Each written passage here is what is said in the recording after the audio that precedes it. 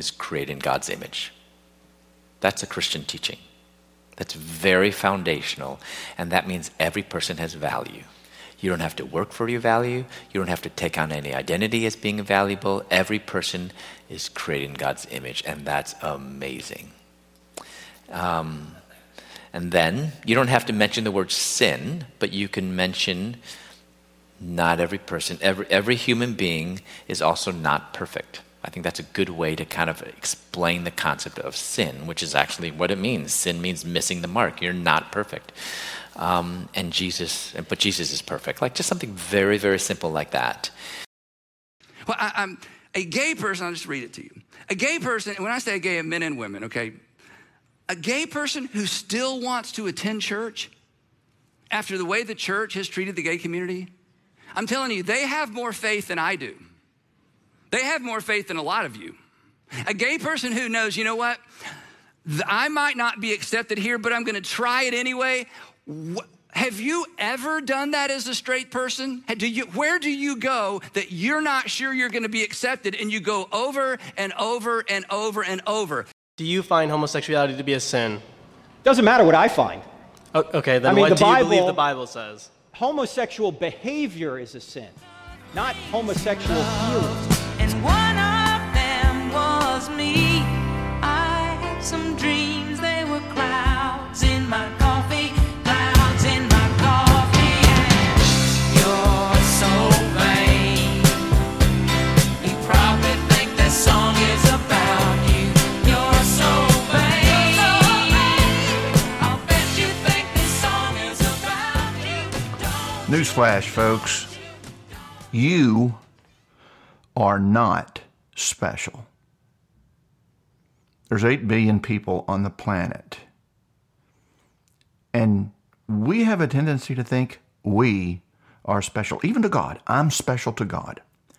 God is not a respecter of persons. And what that means fundamentally and essentially is that you, out of all those 8 billion people on the planet, in the world, you're not any more special than any of the others. Not one of you. This is part of the issue. All right, so what is going on here with Christopher Yuan and Andy Stanley, Frank Turek, J.D. Greear, all these guys, these evangelical leaders, desperately trying to find a way to extend an olive branch to the homosexual community, the homosexual movement. Why? Why is this happening? Well, look across America. Look across American society. What is going on in American society? But that sexual deviants, sexual perverts, and radical feminists are absolutely hard at work destroying the culture. Now, I personally believe that this is very likely the wrath of God being poured out on American society, and he is destroying this country from inside using homosexual deviants and radical feminists to do so.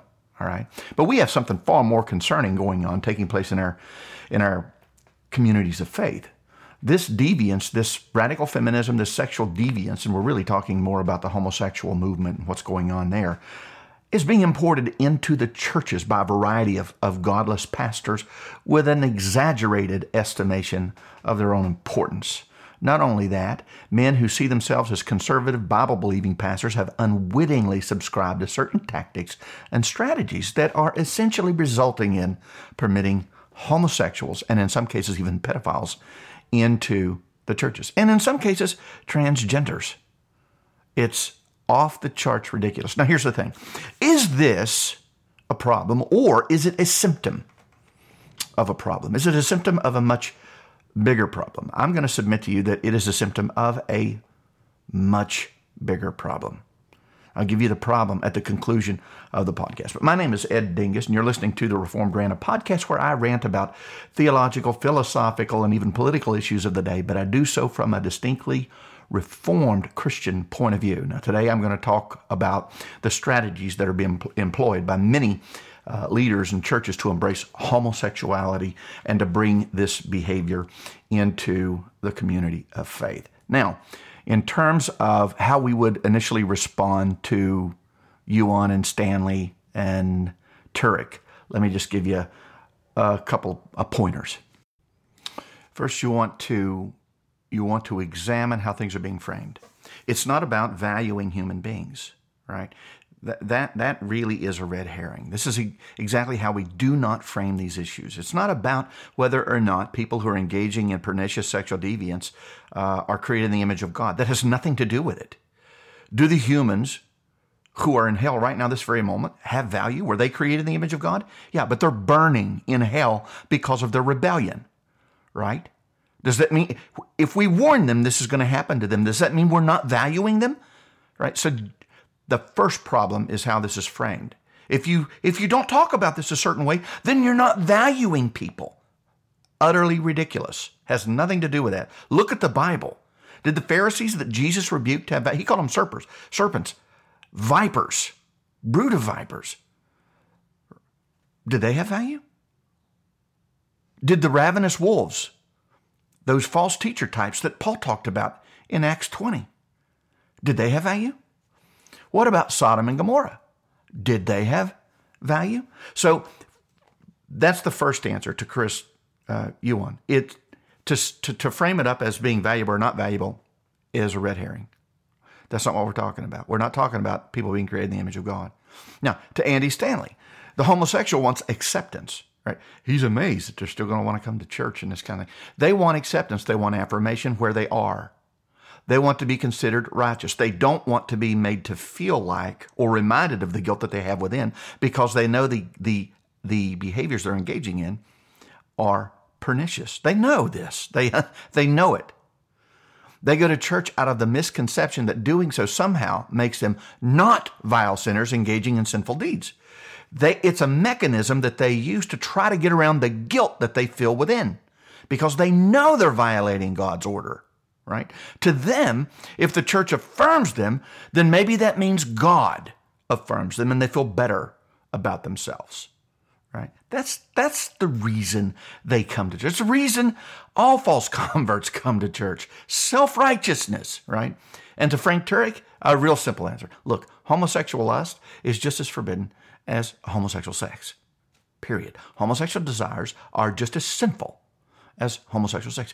To find same-sex relationships attractive is, in and of itself, sinful. It's unnatural, it's a violation of God's order, and it's a violation of God's law. If you're listening to this, you are the resistance.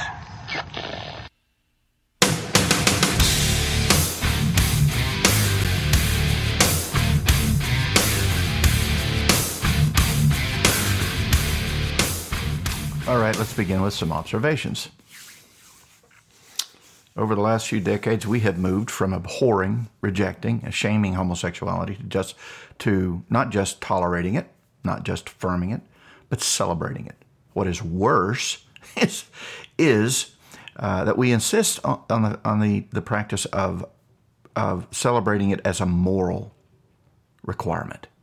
In other words, it is immoral for us now to refuse to celebrate homosexuality, to support it in everything that it wants to do.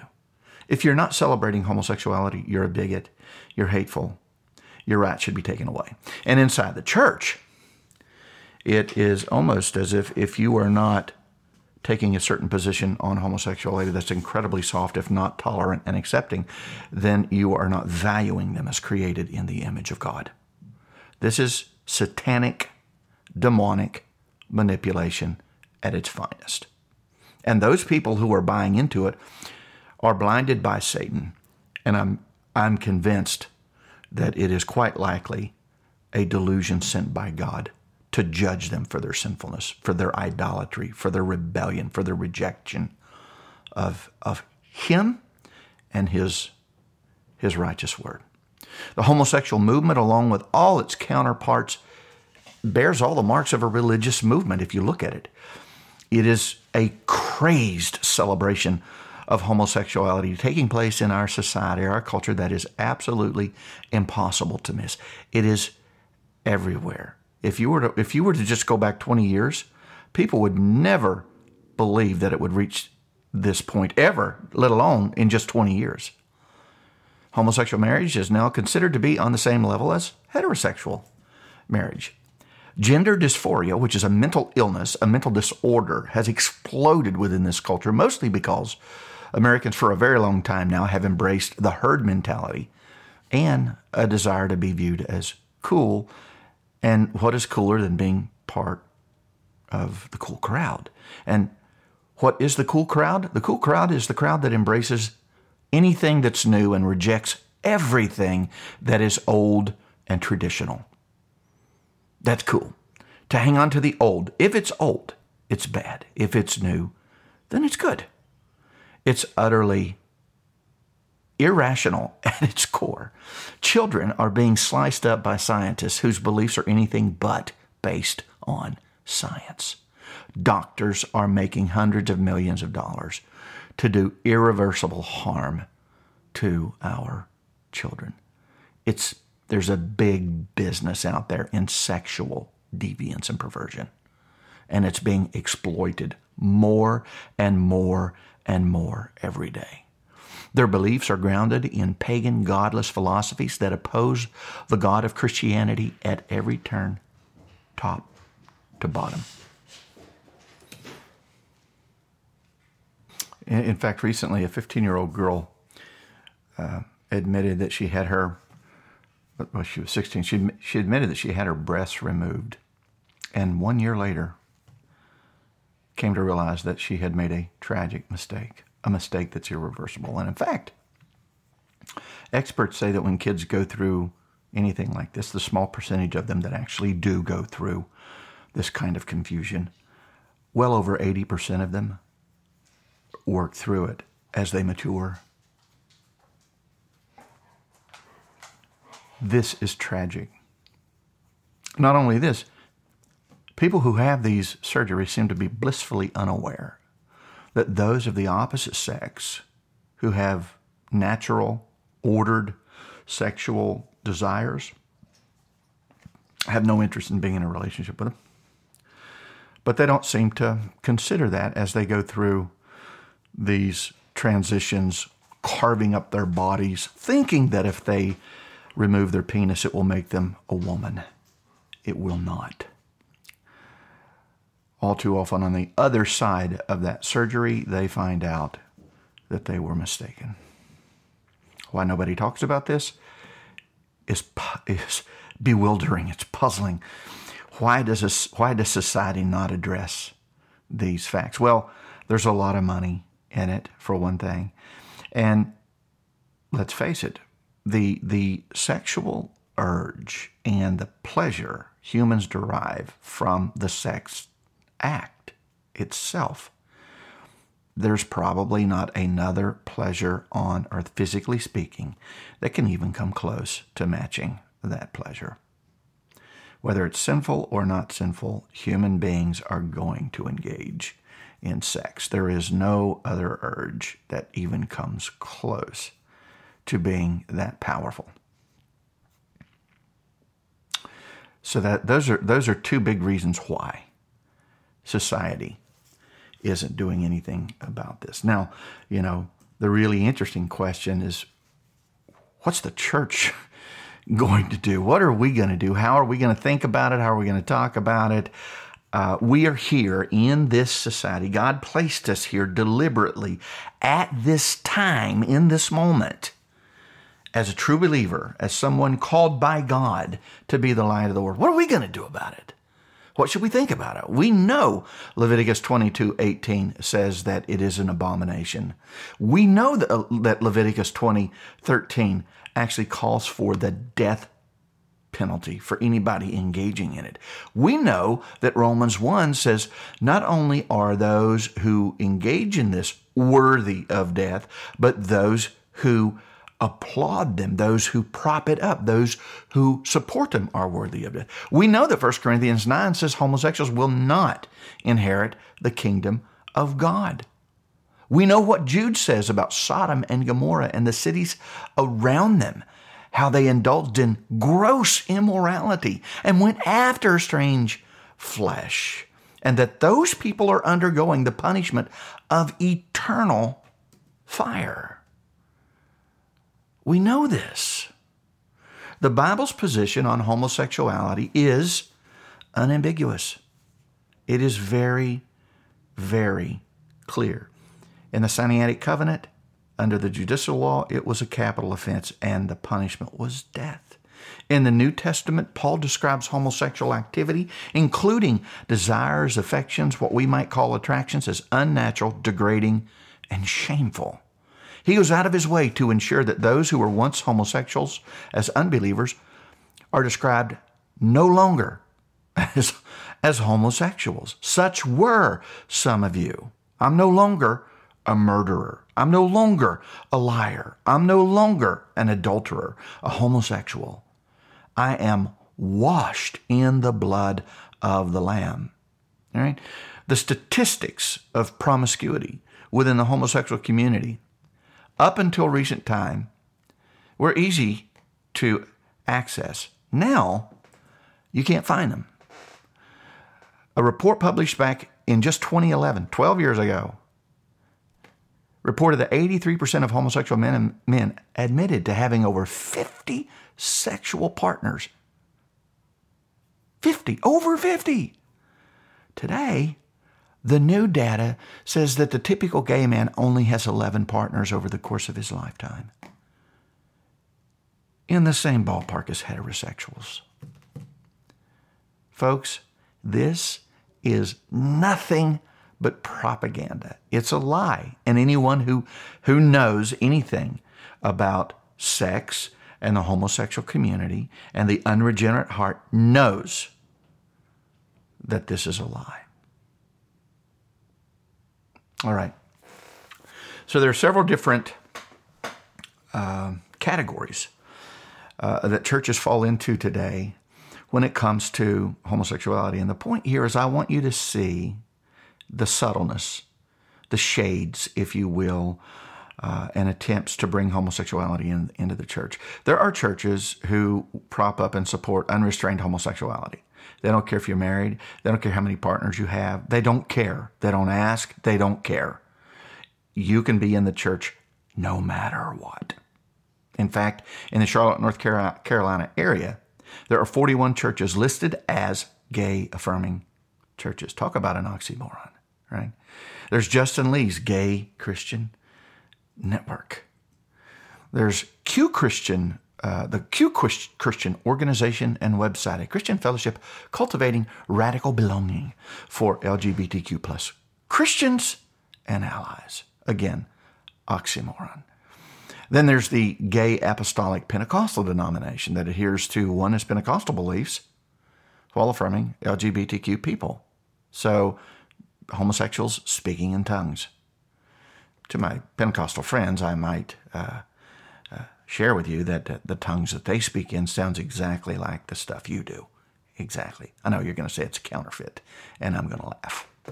This category is where homosexuals hope to take all of Christianity just as they have taken all of society. Full celebration and affirmation. Right. Homosexual marriage is the next category. There are churches, so let's go to the next shade. What is the next shade of churches? The next shade of churches are churches who are okay with homosexuality, but they at least insist that you must be married in order to engage in sexual relations. So if you're homosexual, you can have homosexual sex if you marry the person that you're having sex with. So homosexual marriage is the next shade. It's accepted, it's affirmed, it's celebrated. Okay, they look slightly more conservative than the unrestrained group, but they're not. And then there's the third group, homosexual attraction. These are the churches that will tell you that same-sex attraction is not ipso facto sinful. It's morally neutral, so to speak. Same-sex attraction is homosexuality in the churches, but it restricts all sexual expressions and activities. You can't act on your desires. As long as you don't act on your desires, you're not sinning, right? You have to manage them and restrain them. It's okay to want to have these things, but you've got to control them. You can't. And it's even okay to identify as a homosexual in these churches. These churches, you're going to hear them oftentimes belittling marriage. They'll criticize marriage. They'll elevate singleness, and you think that they're trying to be supportive of people who are single, who are not married. That's not what they're doing, folks. You're being duped. You're being naive. They're not. They don't care about true singleness from the biblical standpoint, which is the Bible doesn't extol singleness for the sake of singleness. The Bible, when it praises the decision on the part of a person to be single, it isn't praise for the decision to be single for the sake of being single. It's single for the sake of radically serving the church 100%. You're not going to get married. You're not going to have a family. You're not going to have kids. You're going to have basically your job. And then everything else you do outside of that is to serve the body of Christ. You've got the gift. You don't have the same sexual drive that other people might have. You don't struggle with these things. You don't burn with lust like most of us would do, right? And so you're going to make the decision to be single in order to serve the body of Christ, right? The virtue is the reason for the decision to serve the body of Christ. It isn't to be single just for the sake of being single. That's utterly ridiculous. Homosexuals latch on to this, right? Because homosexuals are not getting married. I mean, you thought that they really wanted this to so they could get married, and the percentage of homosexuals that are actually getting married is incredibly low. They don't want to get married. They want to stay single, and they want to have sex with whoever they want to have sex with, right? So they're going to sneak in this, singleness is good. Marriage is an idol. Family's an idol, right? This is utterly pernicious, guys. Utterly pernicious. No godly pastor worth his salt would not see through this. He would understand what's going on. He would never belittle the family. He would never call what we see as family, this high view of the family and having children. He would never see that as idolatry or some sort of man-made institution. But that's what these guys do. And they have an agenda, right? They also think that the desire for homosexual sex is immoral, as I mentioned. You cannot act on these desires, but you can have the desires. They call the desires temptations. They're not temptations. They're sin. All right, and then the final group on this shade, if we'll call this next shade, homosexual attraction. They're really calling it, attraction, temptation, stopping short of same-sex attraction. They're trying to move away. So here's what's happening. The experiment comes with full-on unrestrained homosexuality. Most churches reject it outright. And then the next shade is, you have to be married. You can be homosexual, but you have to be married. And still, most churches reject it. Well, they go away. They strategize, and they come back with same-sex attraction. Well, the percentage of churches who accept these things increases with every shade of homosexuality that they bring. Right? If you remember the movie Jurassic Park, the very first one, when they had the animals, the dinosaurs, in the cages, and they had this species of dinosaur that went around that fence line, testing it for weakness. The homosexual community is testing the Christian community for weaknesses. That's what this is about. This is the strategy that's employed. If this doesn't work, you'll get another shade that will come. This one, unfortunately, is a little more effective than the other ones, the previous ones that I went over.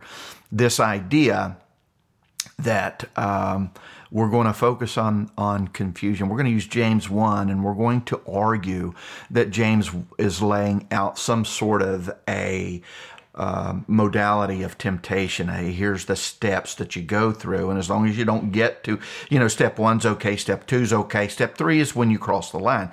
This is not what James is doing.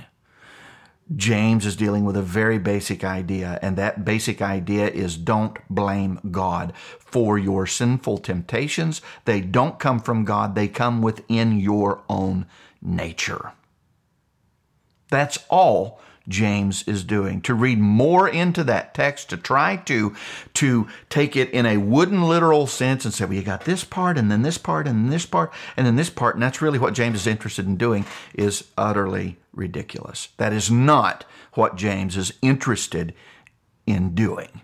You don't see this anywhere in Scripture, and I'll show you why it's absolutely flawed top to bottom. Okay, but they use James to try to create confusion around the difference between being tempted and actually having the desire. There's a difference between an affection, a feeling versus actual desire. Right? You can feel attracted romantically to someone of the same sex as long as you don't desire it. Right? This is a distinction, folks, without a difference, right? It's word games, it's semantics, it's deception, right? For decades now, evangelical leaders, seminaries, pastors have been promoting an antinomian attitude, right? This is part of the issue. This is another symptom of this much larger problem that we're going to talk about in a moment, briefly at the end. Right? The idea that you can call Jesus Savior without calling him Lord, easy believism, the idea that sin is an imperfection, that's all it is. No, sin is lawlessness. That's what sin is, right? It is lawlessness. Now, you might read the lexicon and say sin is missing the mark, but the problem with describing sin as missing the mark is namely this. It is the modern image. The modern image that is conjured up in the mind when we say missing the mark. It's not the ancient image. It's the modern image. We think of just being slightly off target. That's all it is. So that's an imperfection. That's not a big deal, right? But if you read the text of Scripture and you go back to the ancient world, missing the mark in this sense, morally, is catastrophic. They wouldn't see missing the mark as casually as we see or think of missing the mark. It's far more profound than that. So when Christopher Yuan positions sin in this way, and most churches do the same thing. They position sin like this. And to be honest, most Christians think sin is really just, an imperfection. It's a mistake. It was an accident. No, it's not. John says sin is lawlessness. And this lawlessness, this antinomian lawlessness, is something that has been in the churches now for some time. And it has created a garden, if you will, the soil. It has created the conditions, the soil necessary to allow things like homosexuality, transgenderism, radical feminism to flourish inside the community of faith. And I blame the pastors. And of course, the false converts that hire the pastors to be their pastors, right? So what happens is these people come in, they have this garden of antinomianism to plant their seeds in, these low standards of fake Christians and false converts, and they plant their seeds. I mean, look, if we're lowering the bar and softening our stance on homosexuality, we're also lowering the bar for everyone else to live sinful but guilt-free. Look at how the church has treated adultery and divorce. We don't discipline people for these things. We just don't. We tolerate it. We allow it. Right. Now, in this shade, you cannot identify as a homosexual. cannot identify as a homosexual. But you can have homosexual feelings, attractions. You cannot have homosexual desires. They make a distinction between attractions and desires. That is a distinction without a difference. An attraction is never alone. It's always accompanied by thoughts, which are activities of the mind. You are engaging in thinking when you have attractions. You cannot engage in homosexual sex. Cannot engage in any intimacy with same-sex friends. Looks a lot more conservative than the previous shade, because the previous shade even allows for cuddling and living together, but no sex. What is the difference between being a man who is sexually attracted to a man and a man who has the desire to have sex with a man? There's no difference. What about, is there a difference between a man who has sexual feelings for a man and another man who is sexually attracted to a man? Explain to me the difference. I'll give you $1 million if you can explain to me the difference. There's no difference. They're setting it up, trying to set it up so that there is a difference and a distinction, because they're using a confused reading of James 1 to try and muddy the waters. That's the strategy. The modern definition of homosexuality is simply someone who is sexually or romantically attracted to someone of the same sex, whether they have sex or not. So if your church allows members who are sexually attracted to men or have sexual feelings for someone of the same sex, then your church is gay affirming and welcoming members who are gay. Now, you can think all day long that these people are going to restrain from sex. They're not. They're going to have sex.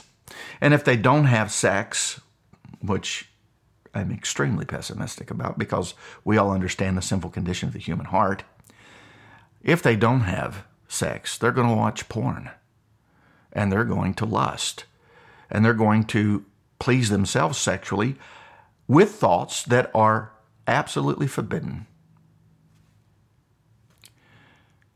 Heterosexuals can certainly relate to what I'm talking about. We all are tempted to think these thoughts. Every one of us. Except for those maybe who are gifted. All right. Look, the sexual urge is biological. It's either there at a normal level, or you have the gift. Or maybe there's a physical condition where you don't have it. I don't know if we'll call it a gift. We'll say, there's the gift and there's biological. The gift would be accompanied by the biological, but just because you have the biological lack of a sexual urge, that wouldn't necessarily mean that God has especially gifted you, because you might not even be a Christian, right? So this is the issue. It's biological. Now, that urge is there.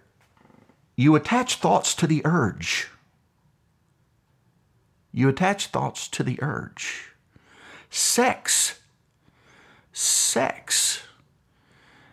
also releases dopamine, which is a chemical, a function in the brain that makes us feel good, right?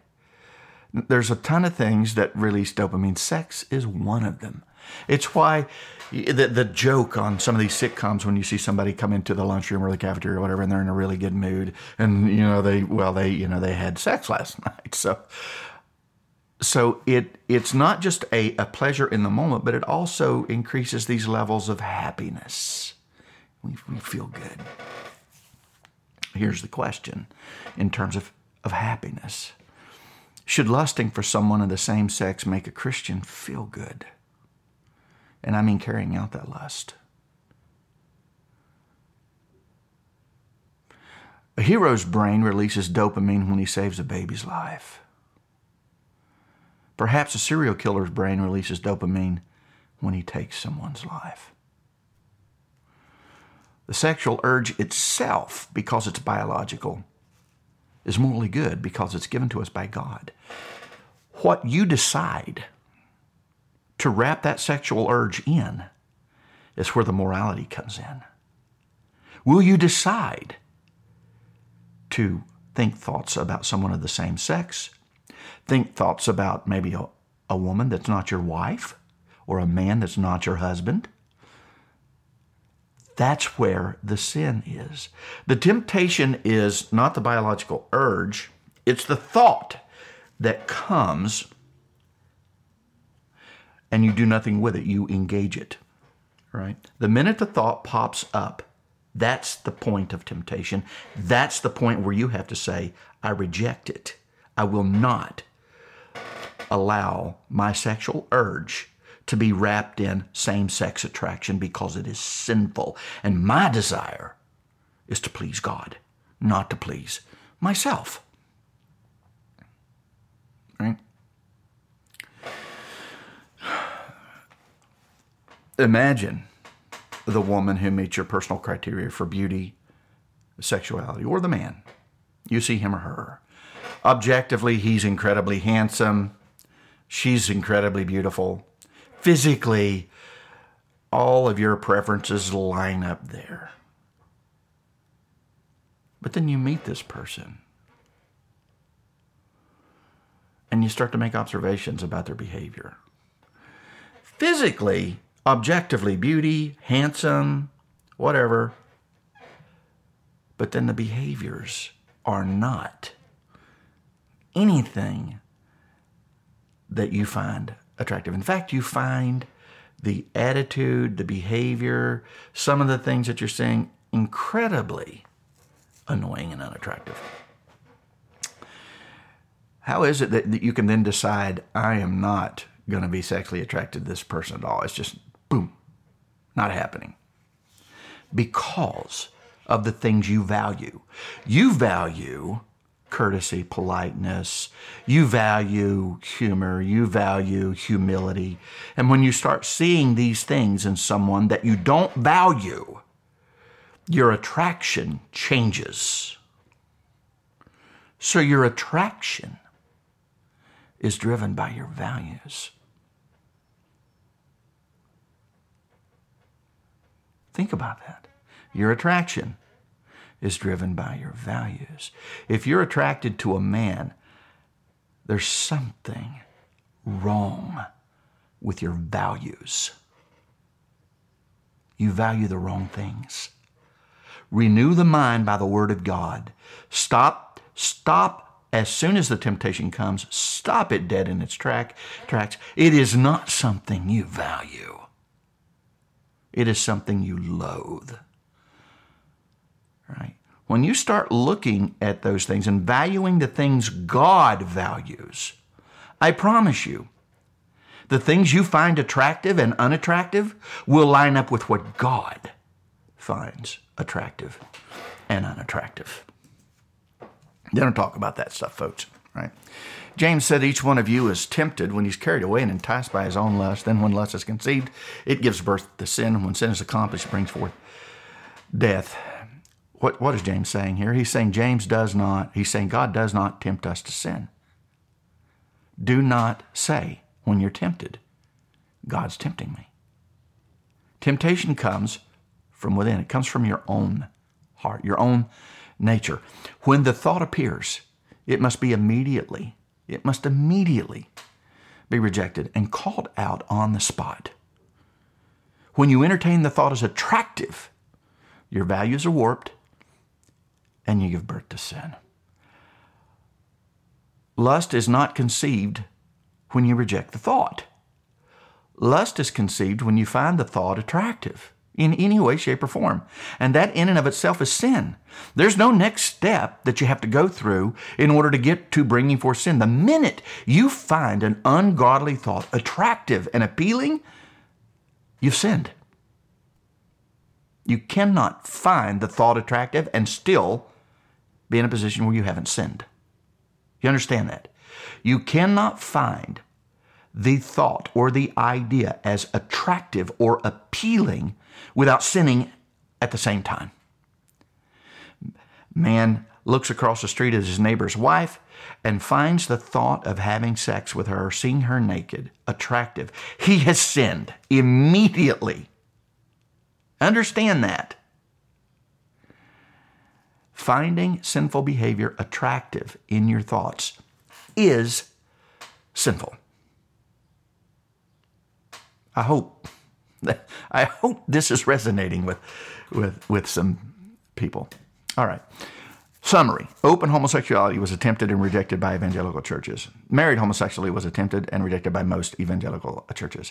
Same-sex attraction and homosexual identity was attempted and accepted by some evangelical churches. Now, sexual attraction, sexual feelings, desires are framed as temptations like any other sinful temptation. You can have them so long as you don't act on them and you don't call yourself a homosexual, and it's okay. One of the largest SBC churches in Charlotte, North Carolina, recently has embraced this strategy.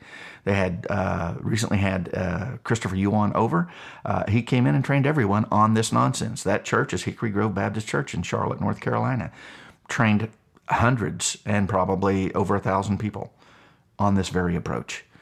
I talked to the pastors, did my best to steer them in a different direction, and of course, they know more than everybody else, and so they did what they did. God is the judge. Christopher Yuan is on record saying that Christians can be pedophiles so long as they do not act on their sexual attractions. Yeah, you can actually have sexual feelings for little kids and still be a Christian.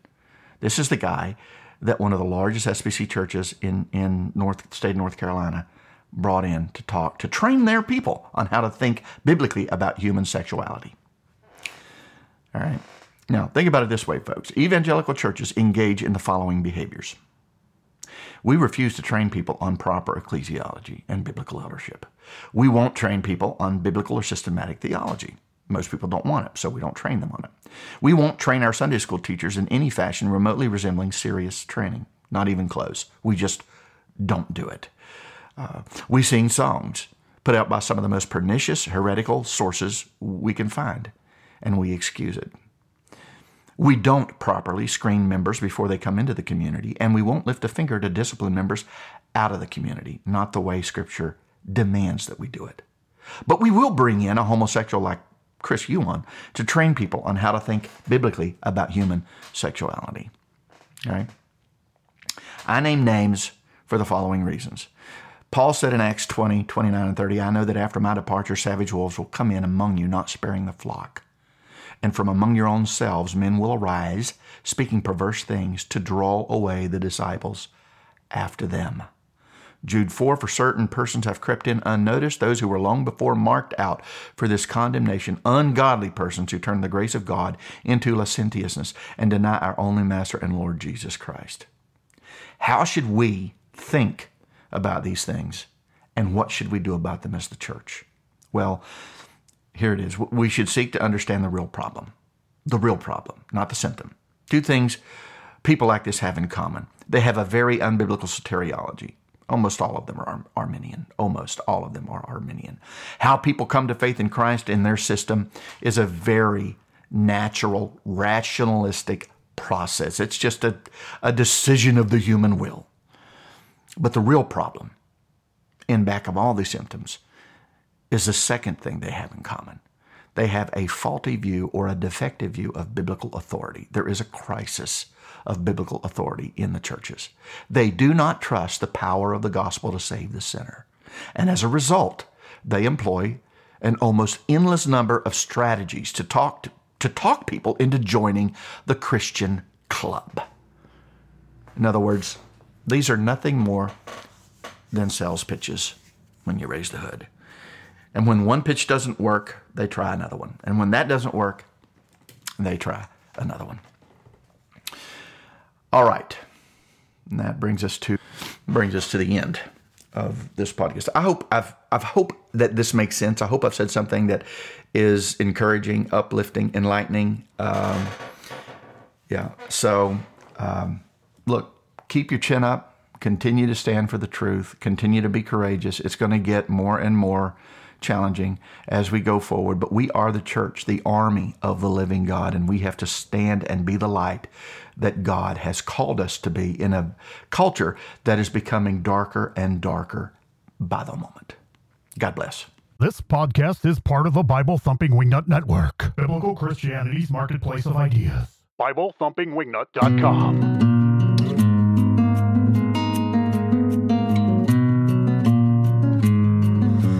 mighty fortress is our God, a bulwark never failing.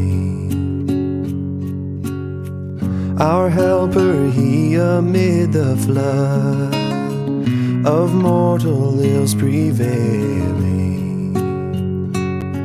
For still our ancient foe doth seek to work us woe. His craft and power are great, and armed with cruel hate. On earth is not his equal,